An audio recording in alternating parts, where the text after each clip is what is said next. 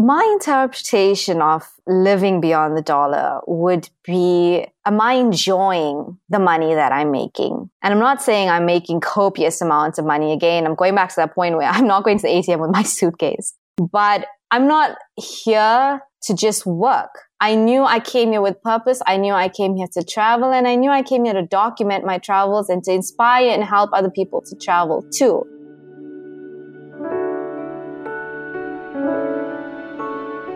Welcome to Beyond the Dollar, a podcast where we have deep and honest conversations about how money affects our well-being. I'm Sarah Lee King, your host, and this is your space to explore your relationship with money. The guilt, stress, exhilaration, and fear, no topic is taboo. In this episode, I chat with Aneesa, who's better known as Expat Panda, a blogger and South African teacher who's been living and traveling overseas for a number of years. We chat about her journey into becoming an expat teacher and what it's been like experiencing different cultures. We also dive deep into the many challenges of living and working in another country, as well as how you can prepare both emotionally and financially if you're considering working overseas. This episode is brought to you by Fabric, a one-stop shop to organize your family's financial life. They have a few neat features. Fabric Will is a free and easy way to create a last will and testament that has been used by tens of thousands of families. I've personally tried it out, and it's a pretty straightforward process. There's also Fabric Vault, a free and easy way for spouses and partners to create a map of their family's finances and securely share this information with each other, so think credit card information and account logins. They also offer Fabric Premium, a simple and affordable term life insurance issued by Vantis Life. To find out more and get started by creating a free account for both Fabric Wills and Fabric Vault, head over to www.meetfabric.com. And to find resources we shared in this episode, head over to www.beyondthedollar.co. All right, get ready, grab a seat, and let's go beyond the dollar.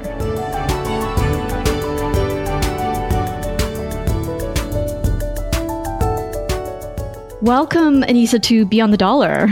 Thanks for having me. So before we start, I love the fact that you call yourself Expat Panda. Can you let me and the listeners know why you decided on that name?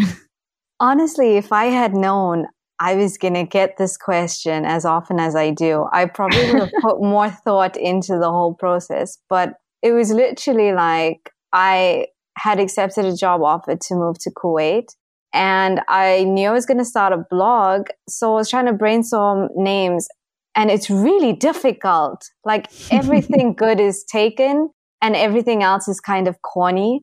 So I was just like, you know what? I love pandas and I'm going to be an expat. So let's just see where this goes. I mean, there was literally no huge thought process or huge significance behind it. And I think it was my sister who suggested it to me initially. And I was like, yeah, okay, that seems fine. And I just went ahead with it. And now people ask me that all the time and they expect something really meaningful. There isn't anything, you know? So yeah.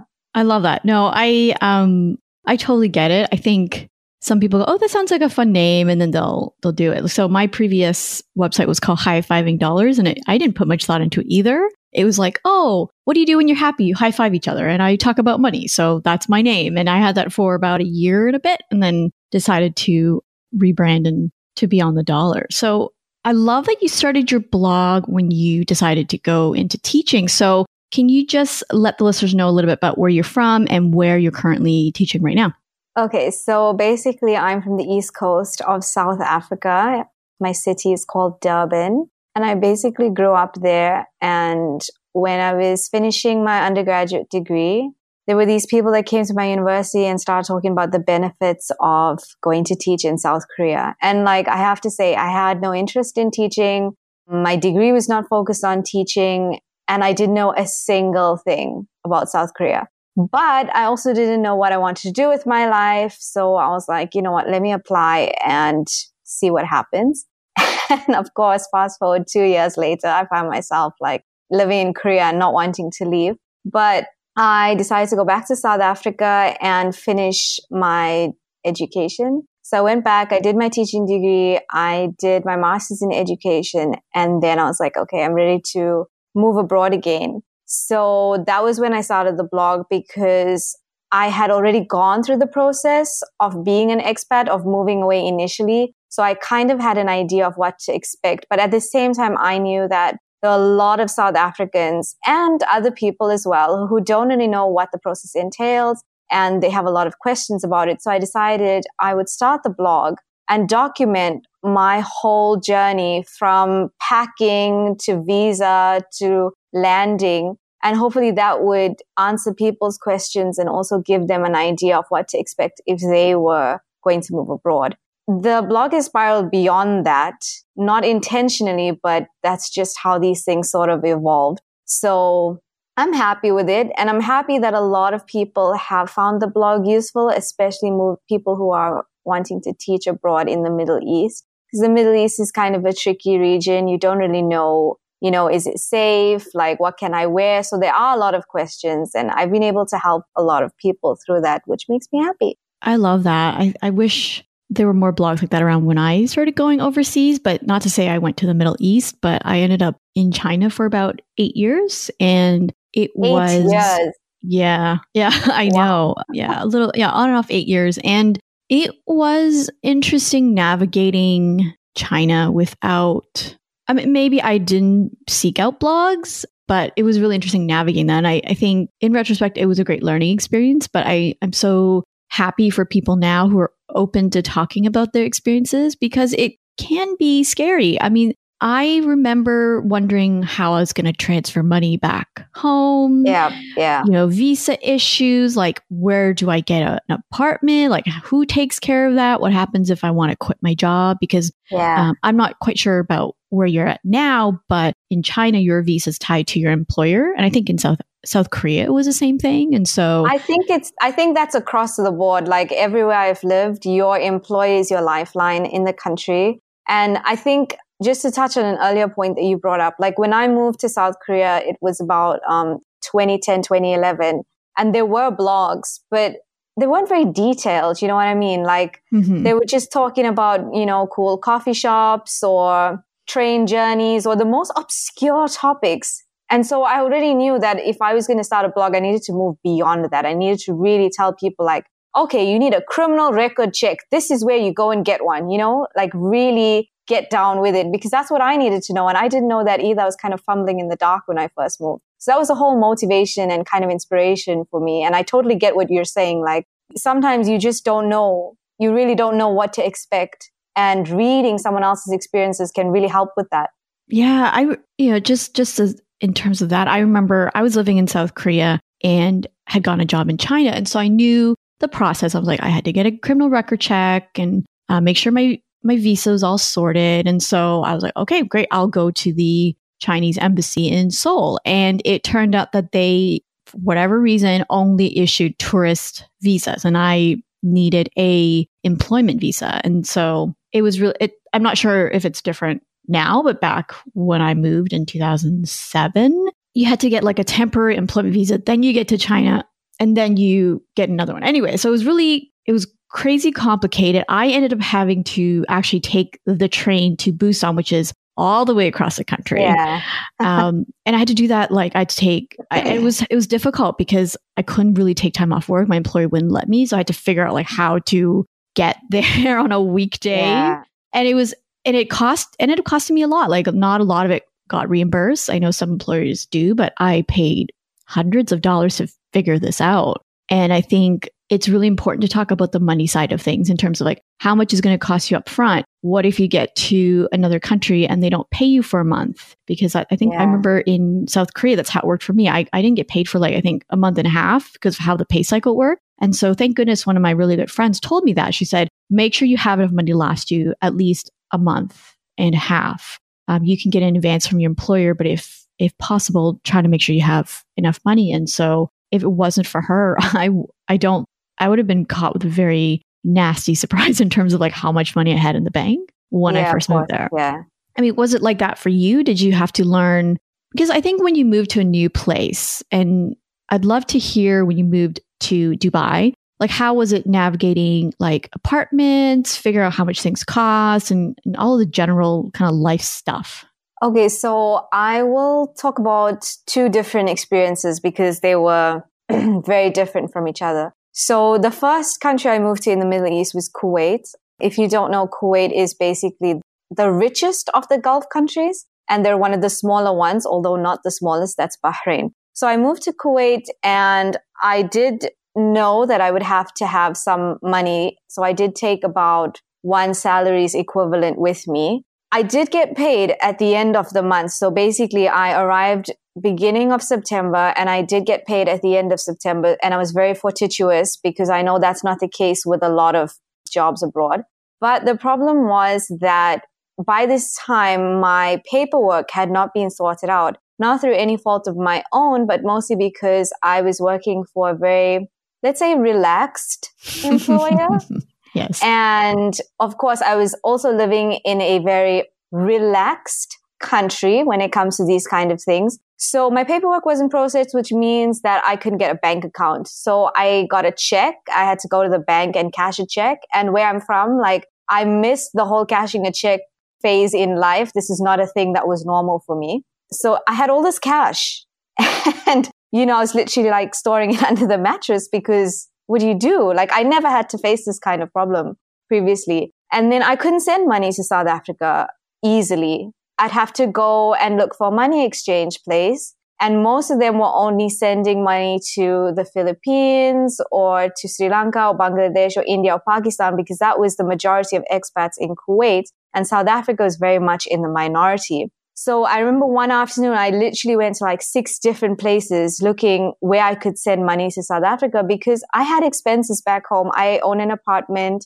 and I had things to pay off. And, the reason you move abroad for most people is to save money, of course, but also to maintain the existing expenses that you do have. So anyway, I eventually found a place to send money via, and that was all right. I mean, it was really inconvenient, but what can you do? So I arrived in Kuwait in September, and I'm not kidding you, I only got a bank account in January of the following year. Wow. So all that time, I was just accumulating cash. And this is honestly the most inconvenient thing. And I probably sound like such a whiner, like, oh yeah, but you were earning money. But like you just take for granted the convenience of having a debit card. Like imagine going to the mall and you don't know how much money you're going to spend. So now what do? Like, do you take a whole envelope of like just wads of cash? Like it was just the most ridiculous thing for me. So that was really inconvenient.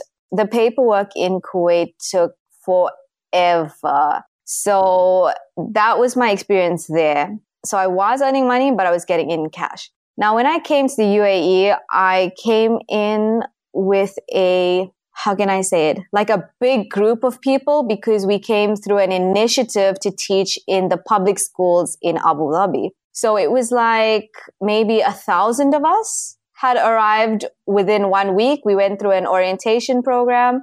We were given options for housing. We chose our housing. And then the company gave us 20,000 dirhams as a furniture allowance. Now, this was the only money we got for 3 months. And the reason for the delay was because they wanted to process everybody's visas. So these thousands of people that had come in, and then open everybody's bank accounts and then pay us. There was no option for cash or checks because this is the government. Like, there's no way to go into someone's office and collect it. Like that wasn't a thing. So yeah, I was without a paycheck for 3 months. I have to say for myself, I was coming from Kuwait. I had saved money, so I was perfectly okay. But it was a real struggle for people who had just moved from their home countries. Although we were told to anticipate this kind of delay. So we did have forewarning from the employer. Eventually, the paperwork was done and the bank accounts were opened and we did get all our money. We were back paid. So that was really great. But yeah, it was a very different experience, like between Kuwait and here. Here, the paperwork was done really fast. Like I got my passport back within the first 2 or 3 weeks. Whereas in Kuwait, my passport was kept by the employer for 3 or 4 months. So it was really a very different kind of situation. But yeah, what I've learned is you just have to over budget.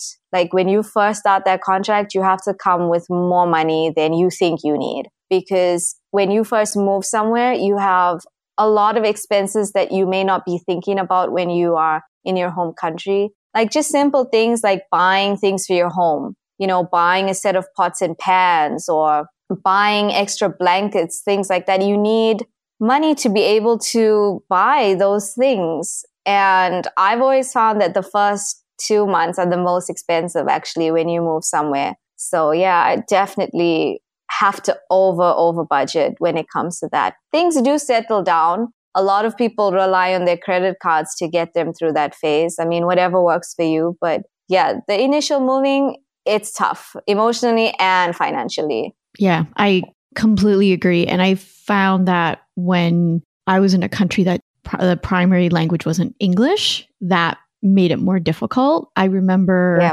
first moving to China, and it was a completely different experience from South Korea, because when I went to South Korea, it was a furnished apartment. I mean, they gave me cooking utensils, a pot, bed sheets, all of that. And so I was very lucky in that sense, where I didn't have to go out and buy things right away. It was already provided for me. I think I ended up buying a couch, but that was a couple months later. So my expectation when I went to China was like the same, which in retrospect, I shouldn't have expected that. But that's my only experience was, this is what happens in South Korea, must happen in other countries. And so arrived in China. This was like, I think it was like 7 p.m. at night. I had no idea where I was. And the foreign liaisons, I think that was her job title, dropped me off the apartment. It was furnished. And she's like, okay, well, here are the keys. Here's the phone number of the school. And here's the directions. We'll see you tomorrow. And she left. I thought, okay. And I remember walking to the bedroom. I was like, there are no bed sheets. I don't have a cup. If I want to drink water, what do I do?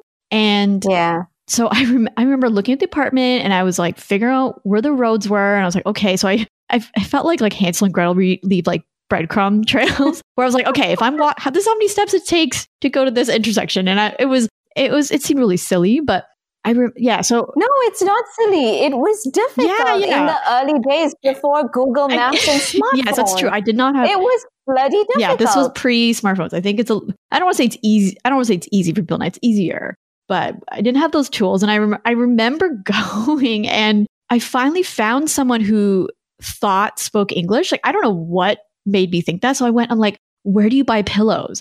And this guy just looks at me in shock. He was like, he pointed around the corner. And so I walked around the corner, and it was like a Walmart. And I thought, oh, and it was like that like sense of relief.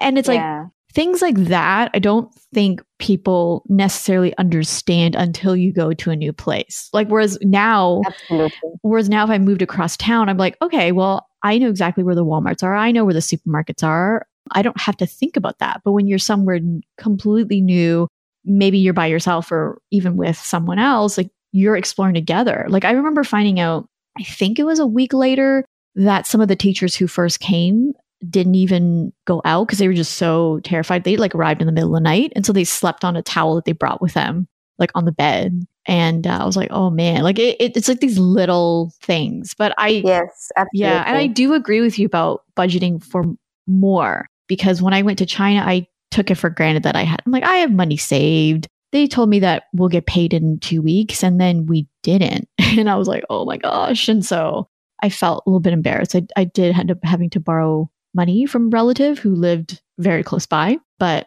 yeah, like that, like these little things that seem very minor can be extremely stressful when you're in a new place.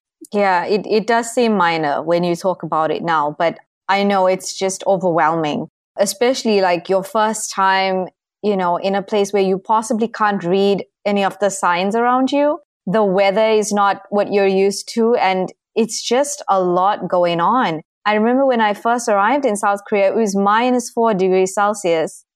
Like, I'm from a place where winter is 14 at the lowest. And, I couldn't read any Korean, obviously. It was just like, I thought, what am I doing here? Like, have I made a huge mistake? But, when you look back on it, those are the experiences that kind of, I don't want to say toughen you up, but you do feel stronger after you've overcome those challenges. And also it helps you to appreciate how far you've come when you look back on your journey, Yeah, I completely agree. Like, I remember telling people that I was crying at the post office, and they just thought I was insane. But I'm like, well, when you've been stuck there for 45 minutes and you have no idea how to send a package, it becomes very stressful. But I do want to do a little 180 in terms of the benefits of being overseas. I know for a lot of people, they go off there to pay off debt. They do it to work and travel at the same time. So what was your reason to move back overseas? My biggest reason was definitely to be able to travel more because, okay, so let me just give you some background information. I was also teaching for 2.5 years in South Africa. And what you can make salary-wise as a teacher in South Africa is kind of barely enough for you to rent your own apartment and support yourself and pay your bills. And maybe if you're lucky, you'll be able to have a car. But usually teachers would either be having an apartment or having a car and living with family. This is quite the normal situation. Like in South Africa, we don't have this big drive to move out of our parents' homes, mostly because of financial constraints, okay? Like it's not a norm to move out for university, whereas in North America, it seems to be a norm. But then again, we don't have huge crushing mountains of student debt. So that's another topic altogether. But anyway, so yeah, I was living in South Africa, and I have to say, like, I was barely making ends meet, because I was not living with family, and I needed to maintain all of my expenses. But of course, you also want to enjoy life. And there was very little opportunity for travel or explorations outside of South Africa. Just geographically where we're located, there aren't that many places that are like within a 5-hour flight radius. And I know people that are living in the US, for example, would understand this. So my hugest draw card was that I wanted to start traveling again. And I had traveled a lot when I lived in South Korea. I mean, there were so many great countries nearby, and those countries themselves were so affordable to visit. So I wanted to get back into that. And there was no way it was going to happen when I was living and earning in South Africa, which is why I decided to take a job in the Middle East. Also because I did have expenses that I needed to maintain, as I mentioned before, in South Africa. So yeah, I came out to Kuwait and now the UAE, and I have been able to travel a lot, which is one of the reasons that I really enjoy living here. There are a lot of challenges associated with teaching abroad, but I feel personally for me that the option to travel where I want to, when I want to is it's fine. Like I'd be happy to put up with all the stuff that I have to put up with, just to be able to travel. That's it for me. But I do know other people are here to pay off student debt or to save money to buy a home in their home country. Or a lot of people have different goals. But for me, I just love to travel, and I wanted to get back into doing that. Love it. So let's talk about the benefits of a teaching job overseas, or not just a job. Like I know, and I mentioned very briefly earlier that I had an apartment, some things paid for. Like what's it like for you in terms of the financial benefits of working at a school in the Middle East? Well, it really depends on your school. Like, for example, my school in Kuwait offered a fully furnished 1-bedroom apartment, and you don't have to share it with anyone else. And they did offer transportation to and from school. But I do have to say that the reason that they offer a lot of incentives to teachers who want to come over to Kuwait is because Kuwait's really boring. And I'm not mincing my words here. Like there's very little things to do. It's a dry country. There's no alcohol. There's no bars. There's no nightclubs. And even though I'm not into those things, I was still bored a lot of my time there. So they do know that, and they do have to offer a lot more incentives for people to come over there. So those are the things that I did have when I worked in Kuwait. The UAE is very different. The job market is very competitive. People want to move here. And now that I live here, I can kind of understand why. Because it's a good life. Things are very easy. It's kind of the perfect balance between the Arabian culture, but also Western privileges. Mm-hmm. So like you could, for example, get alcohol whenever you wanted to at certain places, of course. Not anywhere you feel like. It's not Europe. But yeah, you do have that option if you want to.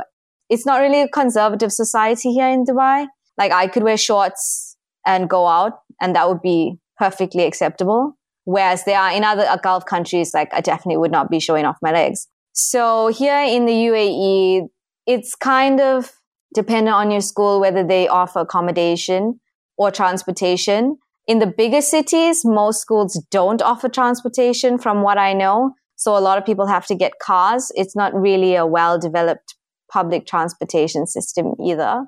I personally am not in a contract where housing is given to me. So that's something I've had to sort out on my own. There's a lot of benefits with that as well. You know, you get to choose your own place. You get to choose how to furnish it and make yourself comfortable. And in this case, it kind of prepares you for staying for a longer time than in Kuwait, where I was literally just there for a year and I didn't have anything. Like I just stayed in that apartment and then whatever I came with, I packed up and I left, you know. So yeah, it's very different. And as you mentioned earlier, a lot of things are dependent on your employer. Here in the Gulf, your employer is your lifeline. You know, without your employer's, I don't want to say blessing, but like permission, there's a lot of things that would be very difficult for you to do. So yeah, it's really dependent. Like I can't give a general answer about what you can expect if you were coming to teach it. It really depends on your contract and your school. And that's fair enough. I think you're right. In China, most international schools, or certified international schools, will provide housing. Some just give you a stipend and you have to figure that out on your own. If you're like a English language academy, I think that's what they call it, then you're pretty much on your own as well. So you're right. It really depends on the country and what you're looking for. And I mean, if someone were to come to you and say, I want to teach overseas, but I have no idea what I should even consider, like what would you tell that person?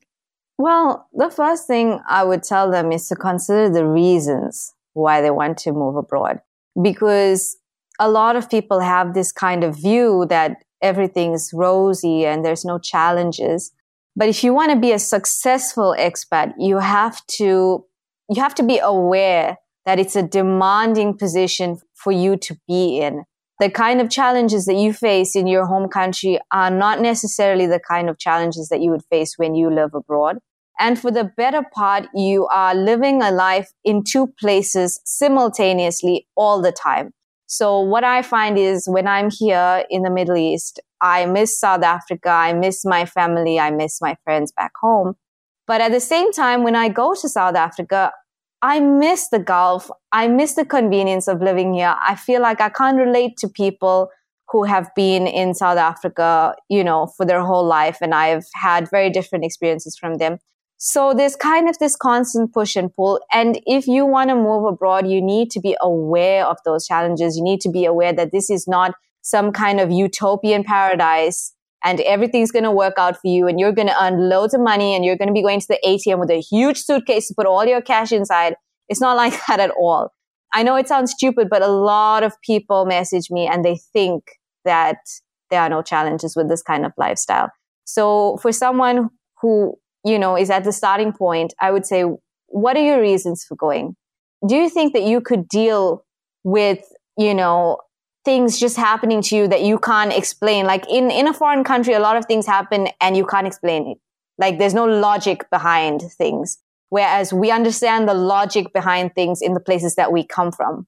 And I'm from Africa and that's saying something too. Like I can put up with a lot and I can understand a lot, but still sometimes things happen in the Middle East and I'm just like, are you having a laugh? Like this makes no sense whatsoever, but you're expected to do it. And a lot of people are not okay with that. They're not flexible. They find it difficult to adapt. They like their routine, their style of doing things. You know, you really have to be open-minded and aware that you're going to have to change. Like that's a hard thing for people to hear. They're like, oh no, I love who I am and nothing's going to change me and I don't want to lose who I am. And I totally respect that. But the experience is going to change you and you're going to have to adapt if you want to be successful. And you will not believe the amount of people I see and hear about who can't cut it because they're not flexible. They're not adapting. They expect it to be exactly as it was wherever they came from. They're always saying things like, oh, where I'm from, we do it this way. This is the best way. And that doesn't really work here. I don't think it works anywhere. Like, do you know what I mean? Everybody has their own different systems of doing things, and you just have to, like, survival of the fittest, really. I think I went off on a tangent there, but yeah, the reasons are so important, and asking yourself, am I prepared for this whole lifestyle and possible character change and possible mindset change? And if I'm not, then I need to pull back, because then I don't want to, like, I see people become miserable here, and I just feel like those people didn't examine or didn't have enough information about the situation they were getting themselves into. No, I think that's a beautiful answer. I think I hear so much of like, oh, great, Sarah, you were able to save so much money because you lived in China and it's much lower standard of living. And I'll admit, like, I talk a lot about the benefits, but there are downsides. And with anything in life, you have to figure out, are you willing to go through some of those challenges in order to get what you think you want or what you want? And I think that's a really beautiful answer. So thank you so much for that. All right. One last question is, how are you living beyond the dollar? Well, my interpretation of living beyond the dollar would be, am I enjoying the money that I'm making? And I'm not saying I'm making copious amounts of money. Again, I'm going back to that point where I'm not going to the ATM with my suitcase. But I'm not here to just work. I knew I came here with purpose. I knew I came here to travel, and I knew I came here to document my travels and to inspire and help other people to travel too. So yes, I think I am living beyond the dollar because I earn good money. I do a job that I love, not necessarily at a place that I love, but that's another story for another podcast. And I enjoy my travels. I enjoy my free time. Here in Dubai, it's like anything is possible city. There's a lot of events. There's a lot of cultural exhibitions. There's anything you want, you can find at certain times of the year. And I love that. I love that I'm meeting people from all over the world, people I know I wouldn't meet if I had never moved abroad. And I feel like all of that whole experience, the whole expat experience, the whole living in the Middle East, for me, all of that is living beyond the dollar. So not just earning money, but earning money to enjoy life. And I know for everybody, it's different. People come out here, to pay off debt, to save, whatever it is. But for me, if I wasn't enjoying the money I was earning, I probably wouldn't be here. Mm-hmm. That's just a panda. Love it. So where can people find you online? So I do have a blog. It's www.expatpanda.com. And I am pretty active on Instagram. You can find me there. My handle is @expatpanda. And yeah, through both those channels, you can send me an email if you have any specific questions about living abroad, getting a teaching job, or any of the travels that I've done. I do have a section on my blog called Teaching Abroad, and I outline the interview process, recruiters that you can use, and documents that you might need if you are moving to the Middle East. So I have done quite a comprehensive roundup of the whole process of moving to this region and what it may or may not entail for you. And I'm happy to answer any questions that you can feel free to email me. Awesome. Thank you so much again for coming on the podcast. Well, I hope you enjoyed this conversation and got a bit of an insight what it means to be an expat, even if it's just a little glimpse. I'm glad Aneesa came on. We connected on Instagram and she's sharing her experiences. So you're not just hearing about mine. So my parting thought and question for you is, if you're considering traveling, especially long-term, why? What is the real reason for it? And be very, very clear, because you're going to want to refer to that when things do get tough.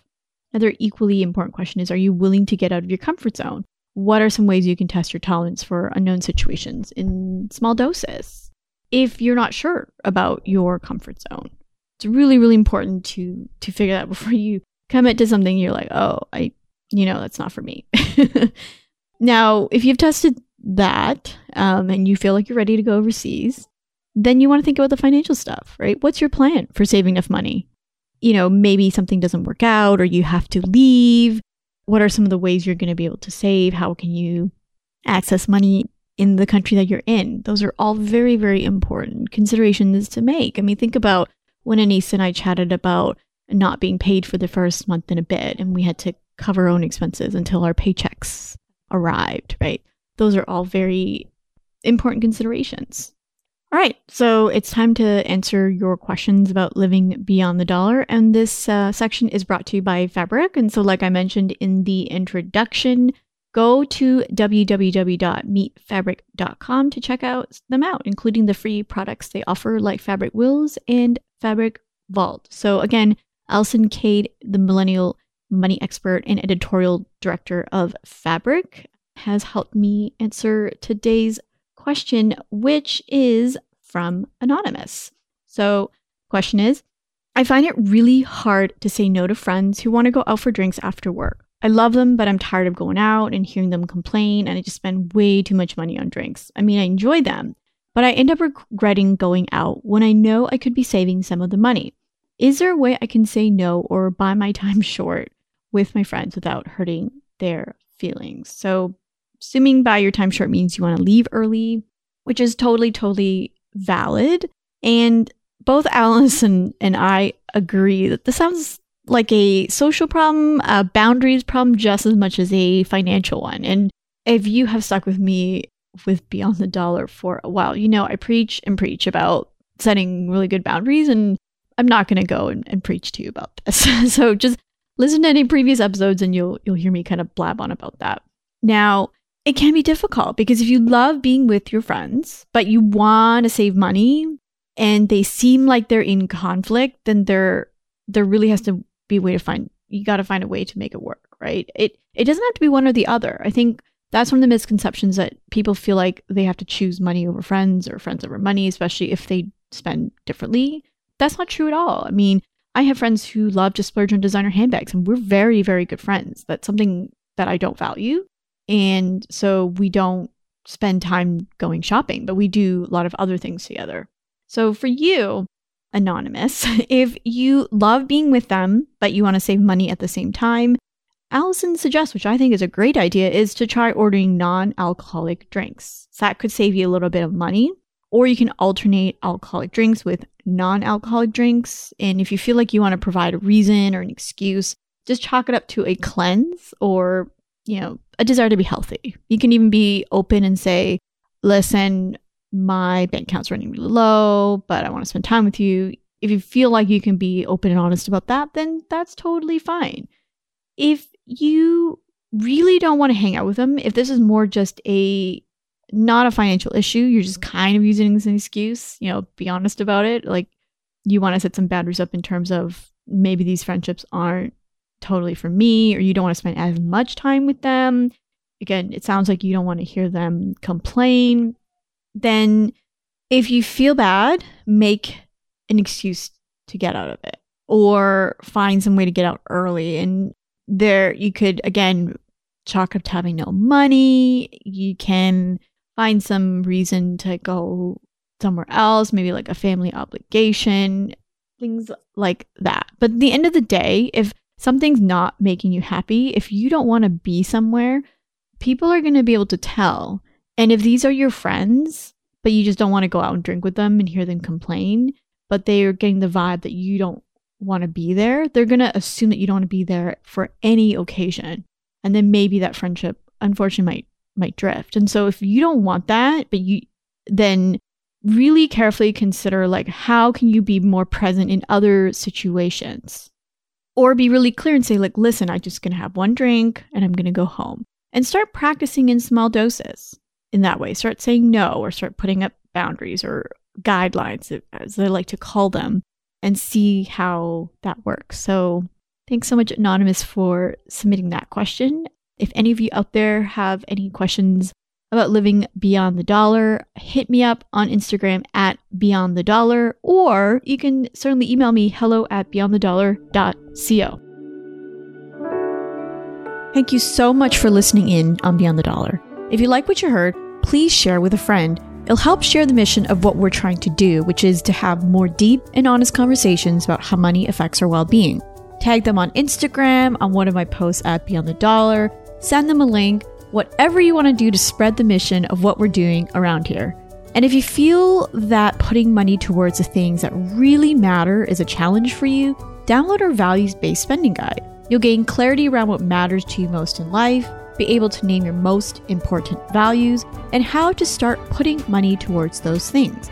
To download the values-based spending guide, go to www.beyondthedollar.co. Thank you again for listening, and we'll catch you on the next episode of Beyond the Dollar.